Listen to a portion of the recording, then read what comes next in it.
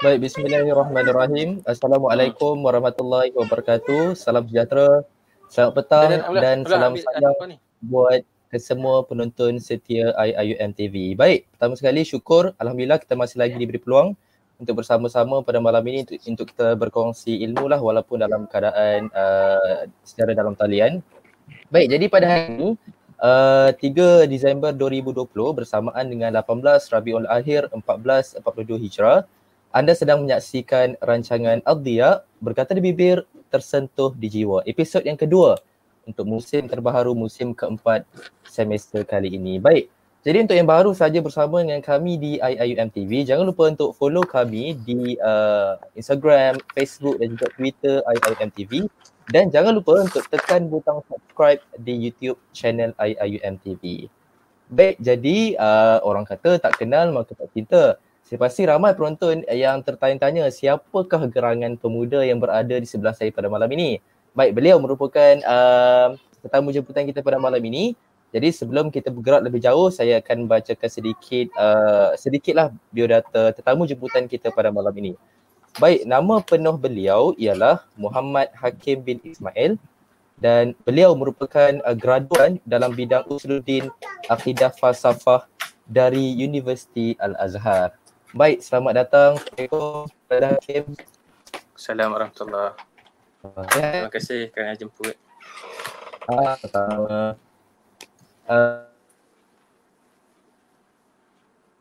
Brother sihat? Sihat, alhamdulillah. Ya, sekarang kat rumah lah tu? Ya, kat rumah. Di Kulim Kedah. Oh, saya orang Kedah juga? Oh, insyaAllah. Saya di Jitera.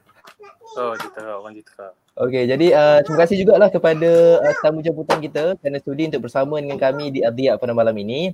Baik, jadi seperti yang ramai sudah tahu, topik yang akan kita bincangkan pada malam ini cukup menarik dan bagi saya agak berat dan penting untuk kita ambil tahu, iaitu berkenaan dengan pluralisme, masalah, kesan dan juga solusinya.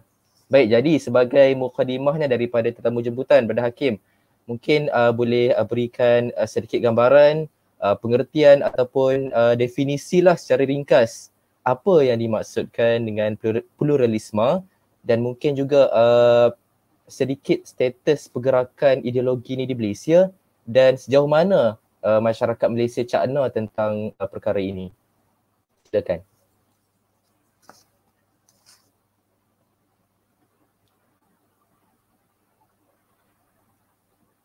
Okey. Okay. Baik. Jadi mungkin tetamu jemputan kita ada masalah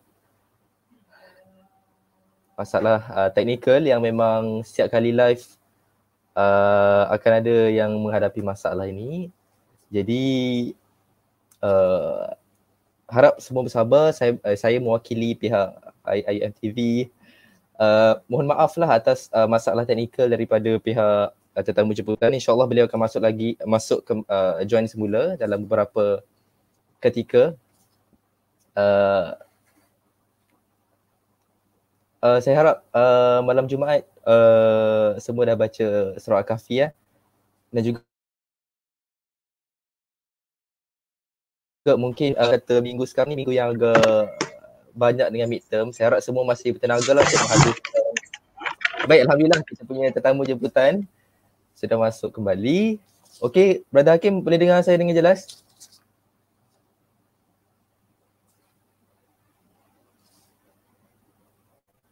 Assalamualaikum, Brother Hakim.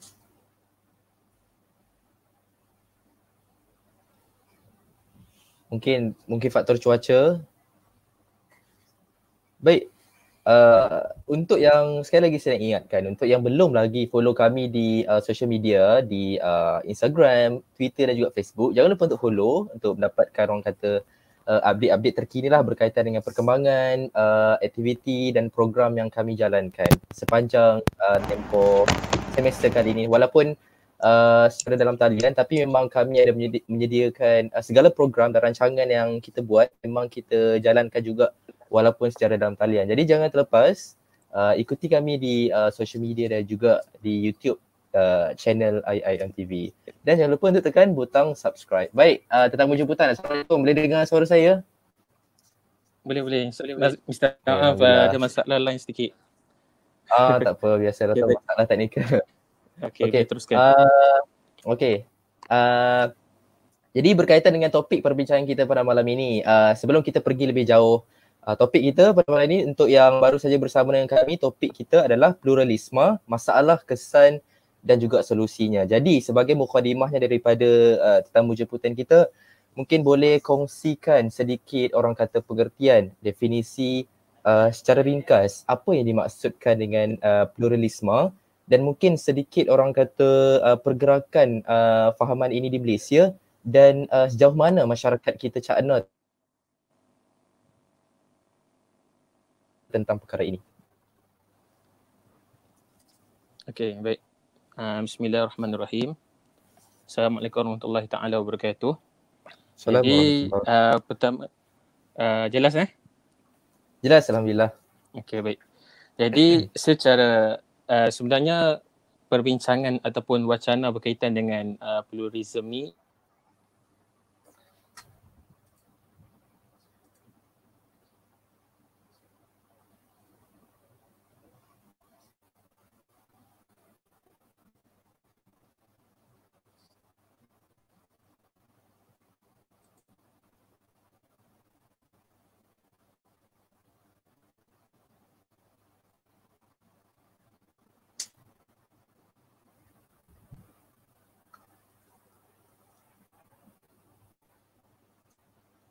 Baik, mungkin saya tak pasti sama ada masalah teknikal daripada pihak tetamu jemputan ataupun daripada pihak saya. Saya rasa line saya okey. Minta maaf lagi sekali daripada pihak pengurusan, mungkin dari faktor cuaca. Baik, sekali lagi tetamu jemputan kita meninggalkan. Kita doakan harapnya keadaan akan semakin baik untuk beliau supaya dia boleh join selepas ini. Baik. Live yang sebelum ini adalah dari show Political Insights yang bertajuk Campus Politics. Jadi untuk yang masih lagi belum tonton episod tersebut, boleh ke YouTube kami. Kalau kata malam ini pun, kalau kata ada yang terlepas ataupun mungkin nak tengok lagi sekali, nak tengok banyak kali pun, ada rakaman, terus ke YouTube IIUM TV untuk saksikan rancangan-rancangan yang sebelum ini dari segalanya boleh anda dapati di YouTube IIUM TV. Baik, jadi okey. Kita punya tetamu jemputan dah masuk balik, alhamdulillah. Macam-macam lah sebenarnya untuk yang baru saya bersama dengan kami di YouTube di IIUM TV, kita sebenarnya ada, saya tak ingat ada berapa, tapi kita ada pelbagai rancangan. Antaranya kita ada Girls Out Loud, Political Insight, Ad-Dhiya, Inspirasi Rohani Insan, kita juga ada Grants Billions, IIUM Grants Billions, macam-macam lah rancangan, In Living Campus.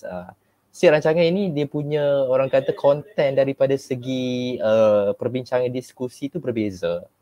Jadi bolehlah untuk ikuti mana-mana rancangan yang ada rasa sesuai. Tapi memang sebenarnya semua topik yang kita bawakan untuk setiap rancangan ini sebenarnya semua sangat dekat dengan diri kita sebagai seorang mahasiswa-mahasiswi. Jadi jangan risaulah. Semua topik yang kita bawakan topik yang segar dan semestinya dekat dengan kita sebagai pelajar. Jadi jangan lupa untuk tonton ke semua rancangan kerana semestinya di IIUM TV kami menjanjikan orang kata konten yang terbaik untuk tatapan semua. Kita juga ada Spotify podcast untuk jadi boleh dengar dalam kereta ataupun tengah drive ke kan. Baik, jadi kita masih lagi menantikan tetamu jemputan kita untuk masuk balik. Saya sekali lagi mohon maaf daripada pihak IIUM TV atas masalah teknikal yang berlaku. Sememangnya benda ni kita tak boleh nak jangkakan dia akan terjadi. Baik, jadi ini episod kedua untuk musim terbaru untuk semester kali ini iaitu musim yang keempat. Episod yang lepas, episod pertama kita membincangkan berkenaan dengan pemuda harapan agama yang mana tetamu jemputan kita adalah Da'i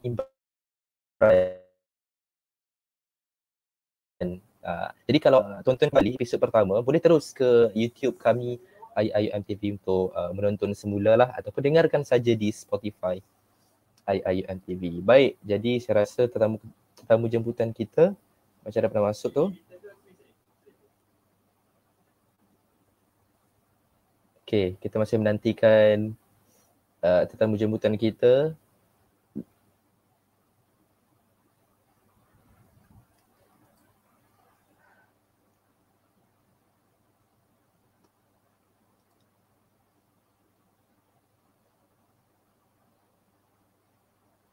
Baik, selain daripada kita buat live di YouTube IIUM TV untuk setiap rancangan ini, kita juga ada orang kata, kita juga buat pelbagai orang kata video lah dan juga poster interaktif di social media kami. Jadi sebab itulah saya kata jangan lupa untuk ikuti kami di social media, di Instagram, Facebook dan juga Twitter untuk mendapatkan bukan saja update berkaitan dengan program tapi juga update berkaitan dengan isu semasa, apa yang berada di berita semasa di kampus, rekrutmen baru kru.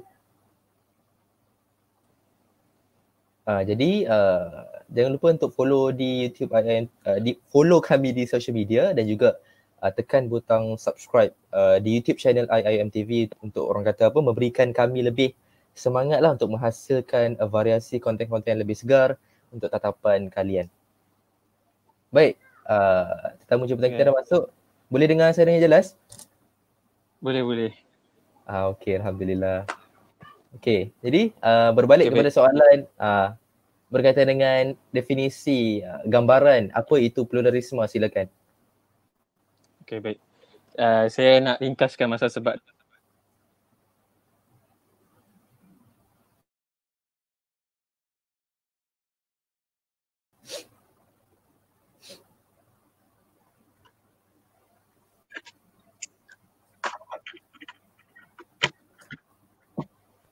baik, saya minta maaf sekali lagi kerana masalah teknikal yang sangat mengganggu pada malam ni. Okey, baik. Secara ringkasnya tentang istilah pluralism adalah pertamanya kita kena faham. Pluralism adalah satu ideologi yang lahir respon daripada beberapa perkara yang kita kena tahu daripada sudut sejarahnya.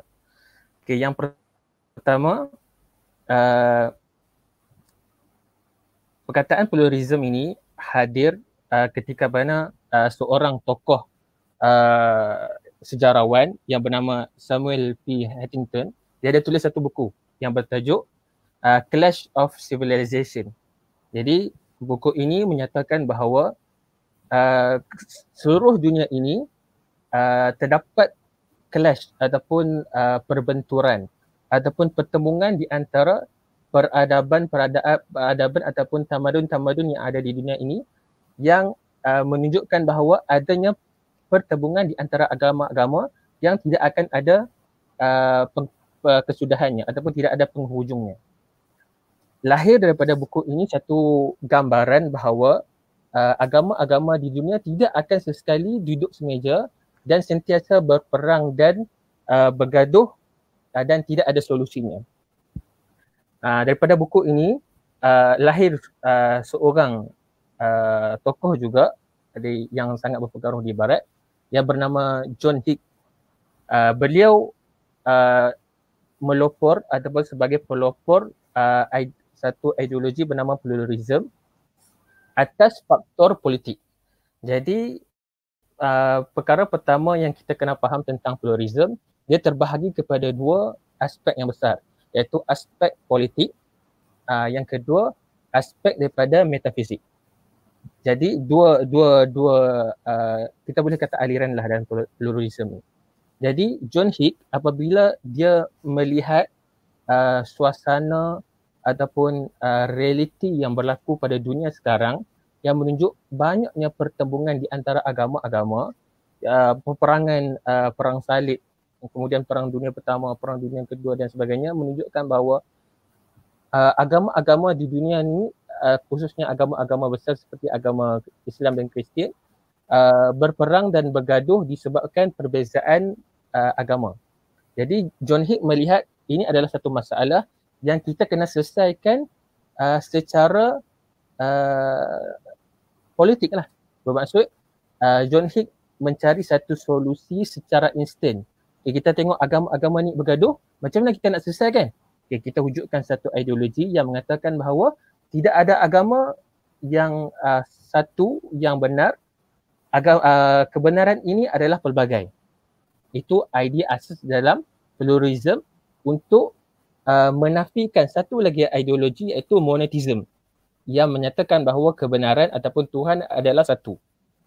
Jadi John Hick mengatakan bahawa sekiranya kita nak menyelesaikan masalah pertembungan di antara agama-agama ni, jadi kita sabitkan, kita katakan bahawa semua agama benar.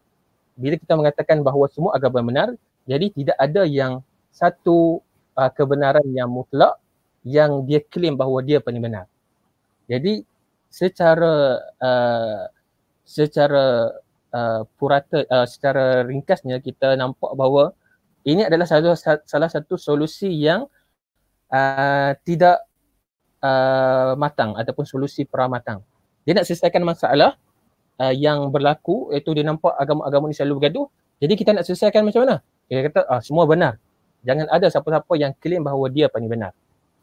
Jelas Jadi itu salah satu pluralism ni lahir daripada satu ideologi yang lebih besar, iaitu liberalism. Iaitu satu ideologi yang menyatakan bahawa kebebasan nak membebaskan diri manusia daripada sebarang ikatan. Jadi lahir daripada situ pluralism. Jadi pluralism ni adalah kebenaran ada banyak. Itu secara ringkas lah. Kalau nak baca mungkin baca buku-buku yang lebih tebal. Jadi kalau pluralism secara ringkasnya adalah doktrin kepelbagaian yang mengatakan bahawa kebenaran ini ada banyak. Itu konsep pluralism yang kita kena faham. Iaitu tidak ada kebenaran yang mutlak. Itu yang pertama. Yang kedua yang saya cakap tadi daripada aspek political, iaitu nak selesaikan masalah pergaduhan, kita katakan semua agama benar. Contohnya lah, kita ada bergaduh dengan kawan kita, 2-3 orang, masing-masing nak claim dia paling hebat. Kan? Jadi datang seorang pula pengadil kata, tak ada siapa yang paling hebat sini, semua hebat. Itu maksudnya solusi yang instan lah. Dia tak mau bagi bergaduh, kemudian dia kata ini solusinya semua paling hebat, jangan bergaduh. Itu ringkasan daripada idea John Hick. Yang kedua adalah idea perennialism ataupun transcendent unity of religion yang dibawa oleh beberapa orang tokoh juga, antaranya Syed Hussein Nas. Jadi perennialism ataupun transcendent unity of religion ni mengatakan bahawa mereka berbincang pada aspek metafizik, iaitu mereka berbincang pada aspek orang kata akidah lah, kita mudah faham aspek akidah. Mereka lebih perbahasan mereka lebih dalam yang mengatakan bahawa semua agama ini merujuk kepada Tuhan yang satu, Tuhan yang sama. Jadi yang maksudnya semua agama, contoh agama Kristian, agama Islam, agama Hindu, agama Buddha dan sebagainya, ini semua agama yang menuju kepada Tuhan yang sama. Konsep mudahnya kita faham idea perennialism ni adalah mereka meleburkan semua agama-agama yang ada di dunia ini dan membangunkan bahawa agama ini menuju kepada Tuhan yang sama. Jadi apa kesan dia? Kesan dia adalah manusia akan lihat bahawa semua agama yang ada di dunia ini merujuk ataupun menuju kepada Tuhan yang sama. Jadi level agama Islam, agama Kristian adalah sama taraf. Jadi terbuka untuk kita pilih mana-mana agama pun. Sebab apa? Sebab semua agama ini yang ada di dunia ini menuju kepada Tuhan yang sama. Jadi tak ada beza kalau kita pilih Islam, bila kita pilih Kristian, bila kita pilih Hindu sekalipun. Sebab apa? Semua agama-agama ini menuju kepada Tuhan yang sama. Itu salah satu poin yang besar dalam aliran perennialism yang berbeza dengan pluralism versi John Hick tadi. Kedua-duanya adalah pluralism. Jadi yang lebih menyentuh soal metafizik dan soal akidah adalah perennialism ataupun transcendent unity of religion. Yang lebih membuatkan bahawa pemilihan manusia untuk memilih agama tu lebih besar. Tendensi untuk kita memilih agama itu lebih besar. Jadi begitulah seberingkas takrif ataupun definisi tentang pluralism. Allahu a'lam. Baik, terima kasih atas mukadimah yang cukup padat, ringkas dan tepat berkenaan dengan apa itu pluralism. Baik, saya tertanya-tanya, kayaknya pluralisme, liberalisme dan juga sekularisme ni, kayaknya ketiga-tiga ideologi ni ada kait lah kan?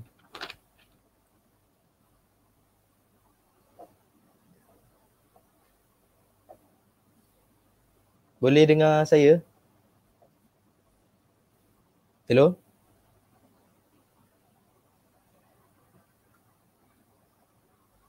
Ya. Dia yang Boleh, paling besar, orang kata apa, kalau bahasa kita yang paling bapaknya sekali itu secularism lah. Ataupun idea secularism yang idea asasnya adalah memisahkan agama daripada kehidupan ataupun menghadkan pengamalan agama itu hanya di dunia saja dan tidak ada kaitan dengan akhirat. Itu yang besarnya secularism. Kalau nak baca lebih jelas, baca buku Islam and Secularism Prof. Al-Atas. Itu lebih detail. Yang Prof. Atas membahagikan ataupun menceritakan yang lebih perinci tentang takrif secularism.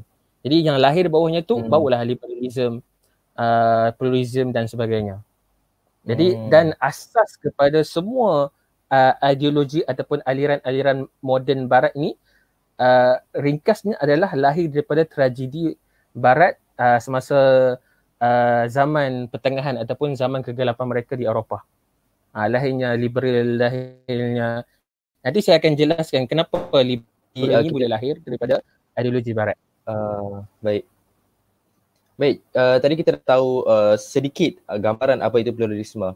Baik, seterusnya mungkin Brother Hakim boleh kongsikan apa ciri-ciri ataupun keadaan yang ada pada pluralisme ini yang menjadikan ia sebagai suatu perkara yang salah di sisi agama kita. Okey, baik. Yang pertamanya, kenapa pluralism ni salah? Hujah yang pertama yang kita ataupun sebab pertama yang kita mengatakan bahawa pluralism ni salah adalah kerana pertamanya mereka melanggar satu prinsip asas dalam kehidupan manusia, itu mengatakan bahawa kebenaran itu ada pelbagai. Ataupun kita derive ataupun kita telusuri masalah daripada pluralism ni adalah relativism ataupun kefahaman ideologi bahawa tiada ada kebenaran yang mutlak. Itu masalah utama, kesalahan pertama yang pluralism bawakan, iaitu tidak ada kebenaran yang mutlak. Sedangkan kita sendiri sebagai manusia, kita tidak boleh menafikan bahawa adanya absolute truth ataupun kebenaran yang mutlak. Sebab apa? Itu kenyataan yang besar kepada kita. Kita tak boleh nak kata kita pegang pada satu kebenaran, satu perkara, dan kita ada hujah yang kuat bahawa kita benar, tapi ada satu golongan yang kata tak, kamu kata benar, saya kata benar, saya kata saya benar, saya kata kamu salah. Tapi kalau kamu kata kamu benar, saya terima, kamu kena juga iktiraf bahawa saya benar. Jadi berlaku kecelaruan dalam menghadapi ataupun menangkapi satu realiti. Ini kesalahan pertama yang sangat besar yang berlaku pada pluralism. Okay, jelas yang kedua adalah kesan yang akan umat manusia hadapi sekiranya pluralism ni tersebar ke seluruh dunia ataupun khususnya di Malaysia, iaitu menyamaratakan semua agama adalah sama. Jadi agama Islam hanyalah salah satu agama daripada agama-agama yang lain. Jadi yang menyebabkan kecelaruan identiti lah. Kecelaruan identiti yang berlaku pada bukan saja umat Islam, tapi ke seluruh penganut agama yang berada di dunia, khususnya di Malaysia. Sebab apa? Contohnya yang berlaku sekarang, masalah yang berlaku sekarang, apabila seorang kanak-kanak itu dia boleh memilih agamanya sendiri selepas sampai hak umur. Jadi sebagai ibu bapa tak boleh nak menghalang pemilihan agama seseorang anak itu. Jadi kecelaruan itu akan berlaku hatta di peringkat kanak-kanak sekalipun. Jadi saya rasa saya nak bawa dua hujah tu saja.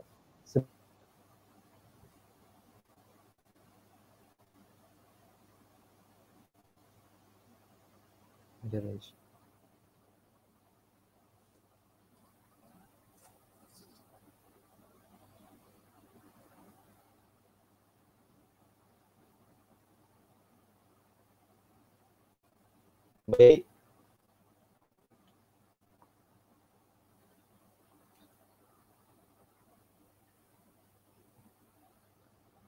Baik,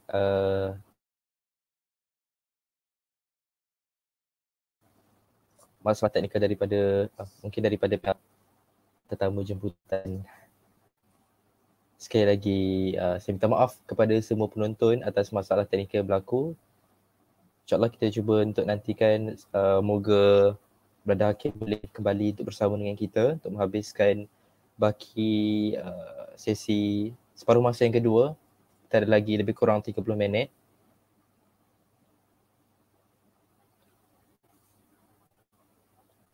Baik, untuk yang bersama dengan kami, anda perlu untuk bersama dengan kami sehingga ke penghujung rancangan. Kenapa?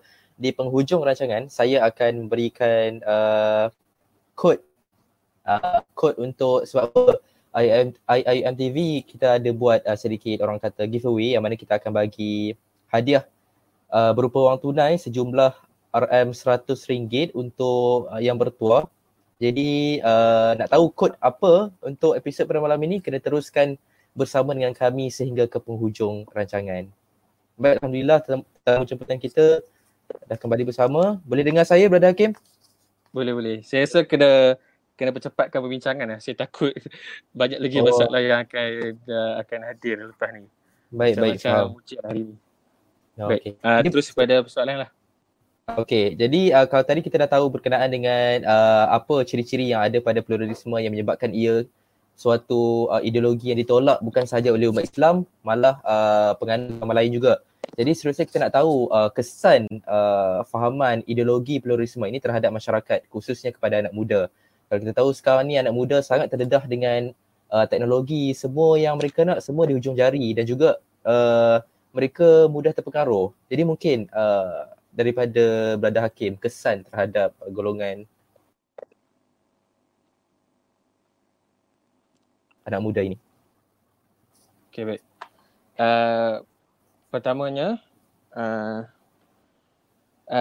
masalah yang paling utama tentang kesan pluralism terhadap anak muda, yang pertama sekali kesan yang paling jelas yang kita nampak adalah masalah murtad lah. Masalah murtad ataupun keluar agama Islam. Tapi kita tak tahu ataupun kita kurang pasti apakah punca masalah murtad ni, iaitu kekeliruan tentang konsep agama. Okay, jelas kekeliruan ataupun confusion tentang konsep agama itu sendiri. Sebab apa? Kebanyakannya kita faham konsep agama ini daripada cara pandang ataupun worldview daripada barat, iaitu daripada perkataan religion. Bila kita tengok sini perkataan religion tu, dia berasal daripada perkataan religio yang bermaksud mengikat. Jadi kita faham agama sebagai sesuatu yang mengikat kita. Ini adalah salah satu kefahaman barat yang melihat agama sebagai sesuatu yang mengikat. Apabila kita merasakan bahawa agama ini sesuatu yang mengikat, jadi akan ada lahir daripada jiwa manusia itu untuk bebas daripada ikatan tersebut.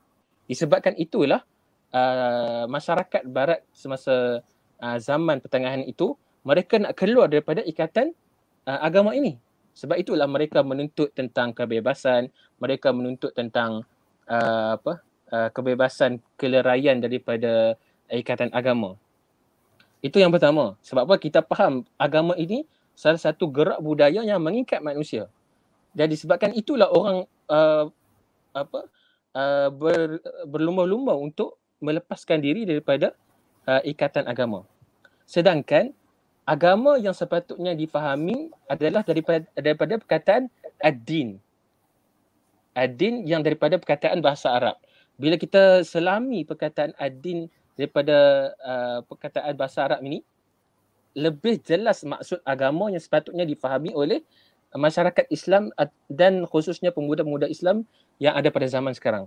Iaitu perkataan ad-din ini adalah daripada perkataan ad-dain. Ini salah satu pendapat daripada Prof. Syed Nokai Al-Atas, boleh cari dalam buku dia Islam Faham Agama dan Asas Akhlak. Ini Prof. Atas syarahkan lebih detail. Jadi din ni perkataan asal ni adalah daripada ad-dain, iaitu keberhutangan kita dengan hamba kepada Tuhan, iaitu yang mengingatkan kita hubungan di antara hamba ataupun manusia itu dengan Tuhan, yang mana kita perhubungan kita dengan Tuhan di waktu perkataan dia yaumu alastu ataupun hari alastu bi rabbikum qalu bala syahidna. Jadi agama membawakan kita pengenalan diri kita sebagai seorang hamba kepada Tuhan yang sebenar-benarnya, iaitu Allah Subhanahu Wa Taala. Dan ad-din juga membawa maksud perkataan ad-din juga akan kalau bahasa ilmu Islam ni adalah istishqaq, iaitu daripada perkataan din ni lahir perkataan al-Madinah, lahir perkataan at-tamaddun. Ia bermaksud apa?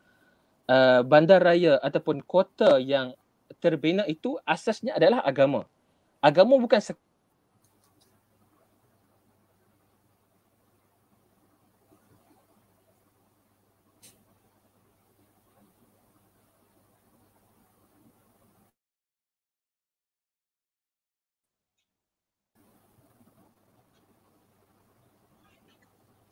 Baik, mungkin ada masalah lagi, masalah teknikal daripada pihak tetamu jemputan kita. Saya sekali lagi minta maaf daripada semua.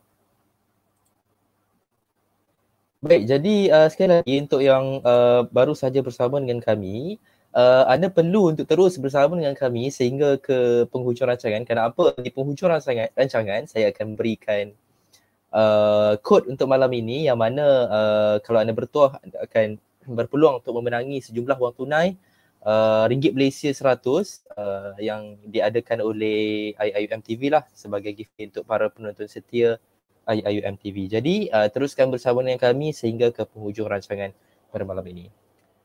Dan juga untuk yang baru sahaja, mungkin yang baru sahaja menonton episod pada malam ini merupakan episod kedua untuk musim terbaru semester kali ini, musim keempat.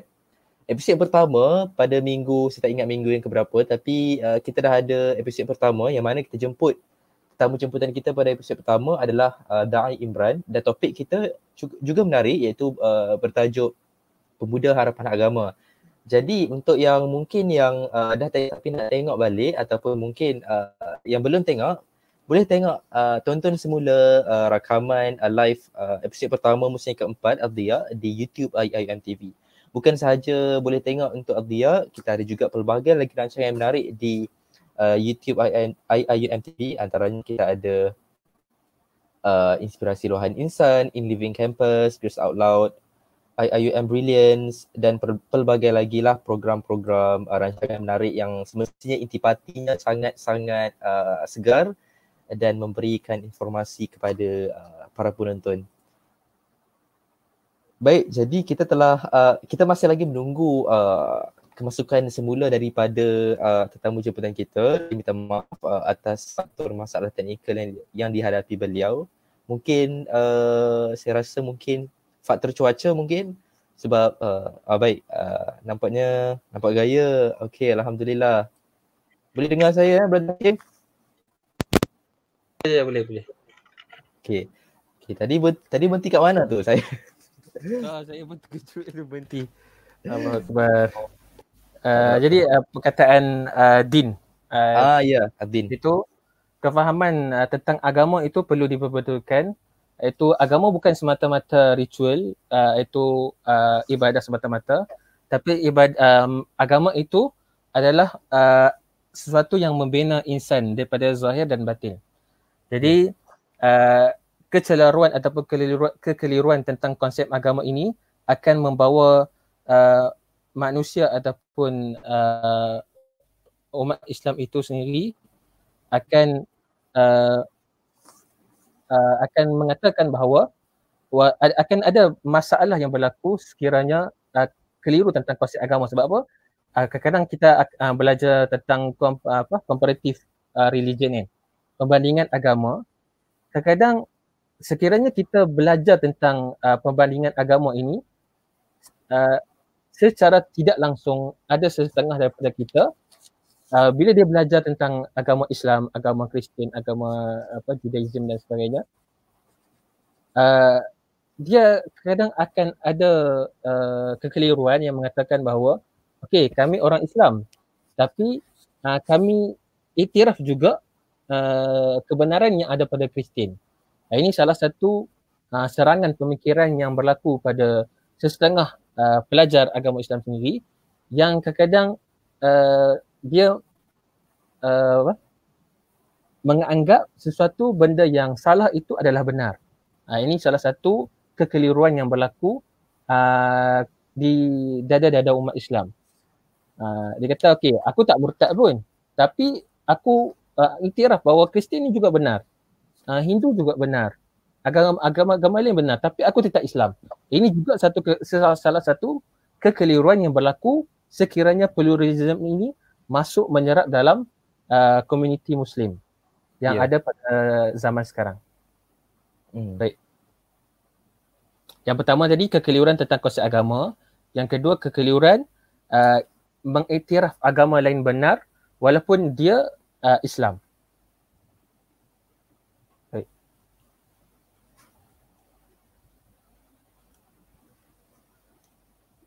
Baik dah. Baik.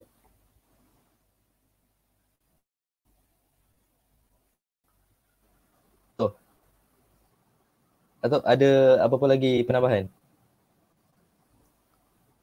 Ada soalan lagi tak? Oh ada. Oh saya ingatkan huraian tadi belum habis. Okey. Okey.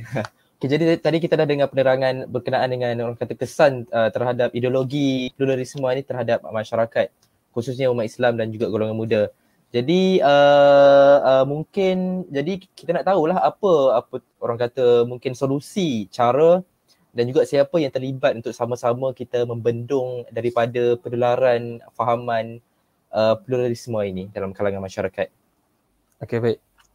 Saya ringkaskan kepada dua benda, iaitu pertama hujah, bagaimana kita nak menepis ideologi pluralism ini. Itu yang pertama. Saya ambil dari kita bertanya, adakah umat Islam, adakah ilmuwan Islam ada bagi solusi bagaimana kita nak menepani cabaran-cabaran pluralism ni? Ada. Iaitu kita boleh baca daripada kitab Aqaid an-Nasafiyah, iaitu salah satu matan yang penting untuk kita pelajari. Sebab apa? Ia berkait rapat dengan sejarah umat Islam di tanah Melayu suatu masa dahulu. Matan yang pertama datang ke tanah Melayu iaitu matan Aqaid an-Nasafiyah yang disyarah oleh Imam At-Taftazani. Itu Imam An-Nasafi kata apa?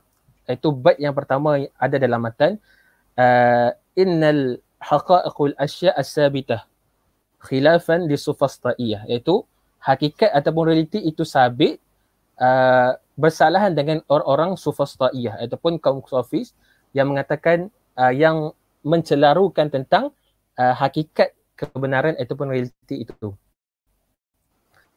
Jadi dari dalam carahan Imam Taftazani katakan bahawa sufastaiyah ni ada tiga, iaitu yang pertama Ad-Dhiya dengan Ad-Dhiya. Jadi pluralism ini termasuk dalam kalangan ataupun golongan Ad-Dhiya, iaitu relativism yang saya cakapkan tadi. Jadi macam mana kita nak mengatakan ataupun bahawa kita nak menghujahi orang yang mengatakan pluralism ini ataupun relativism ini? apa yang disampaikan oleh Imam Taftazani kata apa? Sekiranya mereka mengatakan bahawa ini hujah yang Imam Taftazani bawakan kepada Al-Adriyah ataupun Ainadiyah yang mengatakan bahawa menafikan kewujudan sesuatu realiti itu. Jadi Imam Taftazani kata apa? Dan kita gunakan hujah tersebut untuk berhujah dengan kaum relativism. Jadi relativism ni ataupun kaum relativism ni mengatakan bahawa tiada ada kebenaran yang mutlak. Kebenaran itu relatif. Jadi itu stand ataupun klaim mereka bahawa tidak ada kebenaran yang mutlak, kebenaran itu relatif ataupun nisbi. Itu klaim mereka. Jadi macam mana kita nak hujah? Sekiranya kamu mengatakan bahawa tiada ada kebenaran yang mutlak dan kebenaran itu nisbi ataupun relatif, kenyataan kamu itu sendiri yang kamu mutlakkan. Maksud apa? Contoh dia kata, okey, tidak ada kebenaran yang mutlak. Ini frasa itu. Tiada ada kebenaran yang mutlak dan kebenaran itu adalah nisbi ataupun relatif. Itu mereka sendiri mutlakkan ataupun mereka sendiri absolutkan. Jadi dengan hujah ini kita mengatakan bahawa ini adalah kontradik. Kamu mengatakan tadi bahawa tiada ada kebenaran yang mutlak dan kebenaran itu nisbi ataupun relatif. Sedangkan kamu sendiri dalam masa yang sama memutlakkan perkara yang relatif itu. Jadi sudah kontradik. Jadi ini kamu mengatakan bahawa tiada ada agama yang benar, sedangkan kamu sendiri membawa satu ideologi yang mengatakan itu satu-satunya kebenaran yang kita kena percayai, bahawa agama ini ataupun tiada ada agama yang benar. Faham tak? Ke pening? Jelas tak? Jelas. Itu kita nak katakan bahawa kenyataan mereka itu kontradik dan perkara kontradik ini tidak boleh dijadikan sebagai hujah. Itu yang pertama. Yang kedua, hujah yang kedua adalah sekiranya kita nak mendepani cabaran kepelbagaian agama ini, kita hanya berikan solusi iaitu daripada sudut toleransi lah. Tasamuh di antara agama. Tak perlu nak jam ataupun nak memasuki perbincangan tentang metafizik, tentang akidah, tentang perkara-perkara yang berkaitan dengan prinsip-prinsip agama. Tak perlu pun. Kita hanya berikan solusi daripada toleransi ataupun perhubungan di antara agama-agama yang pelbagai ini. Masalahnya apa? Masalahnya kita sendiri tidak boleh nak bertasamuh dengan orang lain. Itu masalah manusia. Bukan masalah pada agama, tapi masalah kepada penganutnya sendiri. Jadi daripada itu saya sampaikan beberapa solusi, dua solusi saya ringkaskan, iaitu sekiranya kita nak mencapai keharmonian kepelbagaian di antara agama, tak perlu pluralism pun. Kan? Contohnya kalau orang tanya, okey, macam tu Ustaz kritik pluralism. Jadi apa solusi yang kita boleh dapat untuk mengharmonikan kepelbagaian agama ini? Jadi saya bawakan dua tokoh yang sangat terkenal, iaitu yang pertama Syekhul Azhar, Syekh Ahmad Taib. Yang kedua Maulana Syekh Ali Jumaah, iaitu mantan mufti Mesir. Jadi Syekh Ahmad Taib mengatakan bahawa konsep hubungan di antara manusia di dalam Al-Quran ada 3 prinsip yang kita kena tahu. Yang pertama bahawa kepelbagaian itu wujud di kalangan manusia dan perkara itu adalah sunnatullah, iaitu Allah sendiri hendak ataupun menginginkan perbezaan yang ada pada manusia. Perkara ini boleh rujuk dalam surah Hud. Allah berfirman, walau syaa rabbuka laja'ala an-nasa ummatan wahidah wa la yazaluna mukhtalifin. Itu sekiranya Allah nakkan umat ini satu, maka mereka ini tidak akan bergaduh lah. Kan? Kemudian Allah kata apa? Huwallazi khalaqakum faminkum kafirun wa minkum mu'minun wallahu bima ta'maluna basir. Jadi Allah dah katakan dah bahawa Allah ciptakan ada kafir, ada mukmin. Jadi maksudnya benda itu sunnatullah yang Allah kehendaki. Maksudnya ada perbezaan di antara manusia. Allah kata apa ni? Wa min ayatihi khalaqas samawati wal ard wa ikhtilafu alsinatikum wa alwanikum inna fi dhalika laayatin lil alamin. Jadi ringkasnya apa? Allah ciptakan manusia ini pelbagai warna, bahasa pun berbeza. Jadi kepelbagaian itu wujud di kalangan manusia. Dan kita mustahil untuk menghimpunkan semua manusia di bawah satu agama yang sama. Agama yang satu. Sebab manusia itu berbeza-beza. Jadi itu kehendak Allah Subhanahu Wa Taala yang kita tak boleh nafikan kepelbagaian itu. Yang kedua, konsep yang kedua adalah perhubungan di antara manusia adalah perhubungan ta'aruf, iaitu saling kenal mengenali. Jadi apa hubungan kita dengan non-Muslim adalah perhubungan perkenalan, iaitu at-ta'aruf. Allah kata apa? Allah firman, ya ayuhan nas inna khalaqnakum min zakarin wal unsa wa ja'alnakum syu'uban wa khabaila lita'arufu, untuk saling berkenal-kenalan. Jadi berbeza-beza itu adalah sunnatullah. Jadi macam mana kita nak mengurus perbezaan itu adalah dengan cara berta'aruf ataupun saling kenal mengenali. Bukannya alaqah at-ta'aruf, bukannya alaqah al-udwan. Itu bukannya perhubungan secara permusuhan ataupun perbenturan. Dan yang ketiga adalah hurriyatul i'tiqad, iaitu kebebasan dalam beriktikad. Allah kata la ikraha fid din, tidak ada paksaan dalam agama. Jadi umat Islam hanya melakukan tugas dakwah sahaja untuk mengajak kepada non-Muslim kepada Islam. Bukannya berperang, berjihad untuk memaksa orang. Kita berjihad ni bukan semata-mata untuk memaksa orang bukan Islam masuk Islam, tak. Itu bukan perintah daripada Allah Subhanahu Wa Taala. Iaitu tidak ada paksaan dalam agama, dan perkara itu adalah yang disyariatkan dalam Islam. Dan yang terakhir, pendapat daripada Maulana Syekh Ali Jumaah yang mengkehadapankan konsep model kemasyarakatan. Yang ini boleh cari dalam kitab Syekh Ali Jumaah yang bertajuk Ta'ayush ma'al akhar fi dawi sirah an-nabawiyah. Ya, Syekh Ali kata apa? Bagaimana model kemasyarakatan daripada sudut sejarah ataupun sirah Islam, iaitu sirah Nabi Muhammad sallallahu alaihi wasallam. Syekh Ali kata ada 4 model yang kita boleh aplikasikan dan kita boleh tengok dan kita boleh lihat macam mana kita nak aplikasikan 4 model ini dalam masyarakat majmuk, khususnya di Malaysia. Ini teori ini Syekh Ali Jumaah bawakan di Mesir. Mesir 90% Muslim, 10% je non-Muslim. Jadi idea ini lebih realistik kita aplikasikan di Malaysia. Iaitu model yang pertama adalah model Mekah. Apa maksud model Mekah? Model Mekah adalah ketika di suatu tempat ataupun di suatu negara, majoritinya kafir ataupun majoriti non-Muslim yang menentang Islam.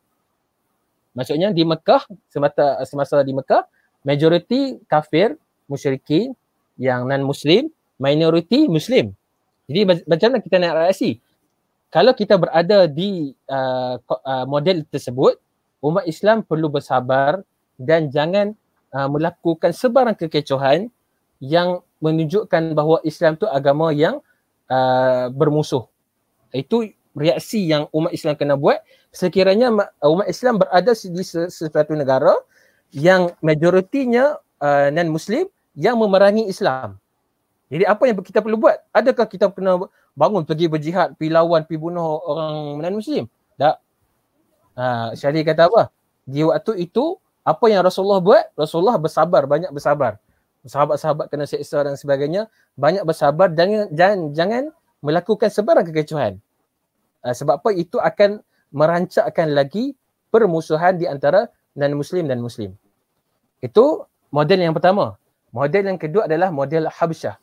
Model Habsyah ini adalah model di mana di sesuatu negara majoritinya non-Muslim, minoritinya Muslim, tetapi pemerintahan non-Muslim ini adil dan saksama. Inilah yang berlaku di Habsyah ketika mana Rasulullah perintahkan para sahabat untuk berhijrah di Habsyah untuk meminta perlindungan daripada Raja Najasyi. Dia non-Muslim, dia bukan Islam, tapi dia adil dan saksama dan memberi seberapa banyak hak-hak untuk Muslim. Jadi ketika kita berada di dalam model ni, apa yang kita perlu buat? Umat Islam perlu bertoleransi dan orang kata apa, bahasa mudahnya berkawanlah dengan orang non-Muslim, dan sehingga diperintahkan sekiranya kita berada di tempat tersebut ataupun di negara tersebut yang pemerintahnya non-Muslim, yang meraihkan hak-hak Muslim, kita diperintahkan untuk berjihad mempertahankan negara tersebut. Walaupun negara itu bukan negara Islam. Sampai tahap tersebut. Kita kena defend negara tersebut walaupun negara itu diperintah oleh non-Muslim. Itu model yang kedua. Model yang ketiga adalah model Madinah fasa yang pertama. Model ini menunjukkan bahawa majoriti umat Islam, minoriti bukan Islam. Jadi ketika itu wajib kepada kita untuk menjaga hak-hak non-Muslim. Itu yang dipraktikkan oleh Rasulullah dan para khulafa ar-rasyidin. Ketika mana negara Madinah sedang berkembang membina satu kota raya, ketika itu Rasulullah dan para sahabat orang Islam, orang mukmin dah majoriti. Cuma yang minoriti ni apa? Kaum Yahudi dan beberapa lagi lah kelompok-kelompok puak-puak yang bukan Islam. Jadi apa reaksi kita adalah sentiasa menjaga hak-hak non-Muslim. Jadi itu yang model yang ketiga, model Madinah fasa pertama. Dan yang terakhir adalah model Madinah fasa yang kedua, iaitu keseluruhannya di sebuah negara semuanya Muslim. Jadi ketika itu kita melihat bahawa kemasukan orang ke dalam Islam bukannya disebabkan paksaan ataupun peperangan, tapi disebabkan orang-orang bukan Islam ni melihat urus takbir yang baik, Islam itu agama yang rahmah, agama yang bertoleransi, jadi menyebabkan ramai berbondong-bondong masuk Islam. Jadi ini adalah solusi yang diberikan oleh Siang Ahli Jumaah menurut Sirah Nabawiyah. Jadi kita sebagai seorang Muslim, apabila kita berada di sebuah tempat ataupun di sebuah negara, jadi kita lihat model yang mana yang kita perlu guna. Adakah model Mekah? Adakah model Habasyah? Adakah model Madinah fasa pertama? Adakah model Madinah fasa yang kedua? Contohnya Malaysia sekarang, macam mana moderator? Kita nak pakai yang mana satu? Pandangan moderator. Kita ada kedua-dua, kita ada non-Muslim dengan Muslim. Ya, betul. Mana? Perkara ini perlu dibincangkan lah. Tapi menurut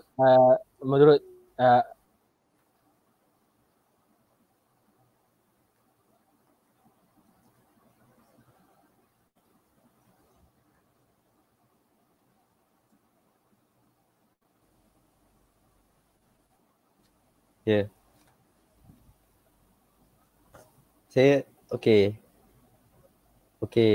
Tadi saya terlepas sikit apa yang brother cakapkan tadi tu. Baik, jadi terima kasih atas perkongsian yang sangat-sangat bermanfaat. Banyak ilmu baharu yang saya dapat pada malam ini berkaitan dengan pluralisme, masalah, kesan dan juga solusinya. Dan saya rasa penonton juga ramai yang baru dapat orang kata ilmu-ilmu baharu lah daripada perkongsian kita pada malam ini. Terima kasih sekali lagi kepada tetamu jemputan kita yang mungkin sudah live awal berikutan dari masalah teknikal mungkin. Terima kasih. Terima kasih juga kepada para penonton setia IIUM TV, khususnya Ad-Dhiya yang bersama dengan kami daripada pukul 9 sehinggalah ke penghujung rancangan. Baik, jadi ikuti kami juga Instagram IIUM TV dan jangan lupa untuk tekan butang subscribe di YouTube channel IIUM TV. Jadinya teruskan bersama dengan kami untuk episod-episod Ad-Dhiya yang akan datang dan juga untuk program-program IIUM TV yang seterusnya untuk mendapatkan lebih lagi info-info yang segar dan terkini. Jadi sebelum kita tamat pada malam ini, saya ingin sampaikan kod untuk giveaway IIUM TV. Kami ada buat giveaway RM RM100. Jadi kod untuk episod pada malam ini adalah moderation. Okay, dapat Okay, kod untuk episod pada malam ini adalah moderation. Okay, jadi kalau anda betul, anda akan dapat sejumlah wang tunai berjumlah RM100. Jadi baiklah, itu sahaja untuk perkongsian Ad-Dhiya musim keempat episod kedua pada malam ini. Terima kasih sekali lagi untuk semua. Sekian sahaja untuk Ad-Dhiya episod pada malam ini. Saya Khairul. Sampai jumpa lagi. Assalamualaikum warahmatullahi wabarakatuh. Terima kasih. Sudah. Okay, Terima kasih. Terima kasih. Jumpa lagi insya-Allah.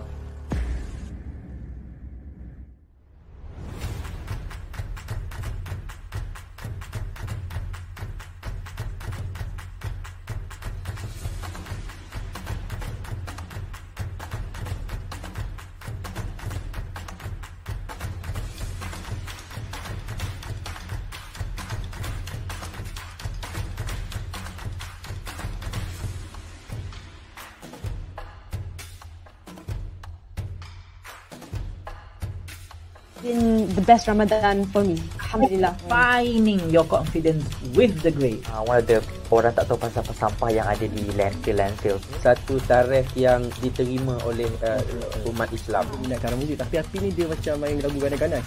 Tapi kan, contoh-contoh wanita yang berjaya. Yes.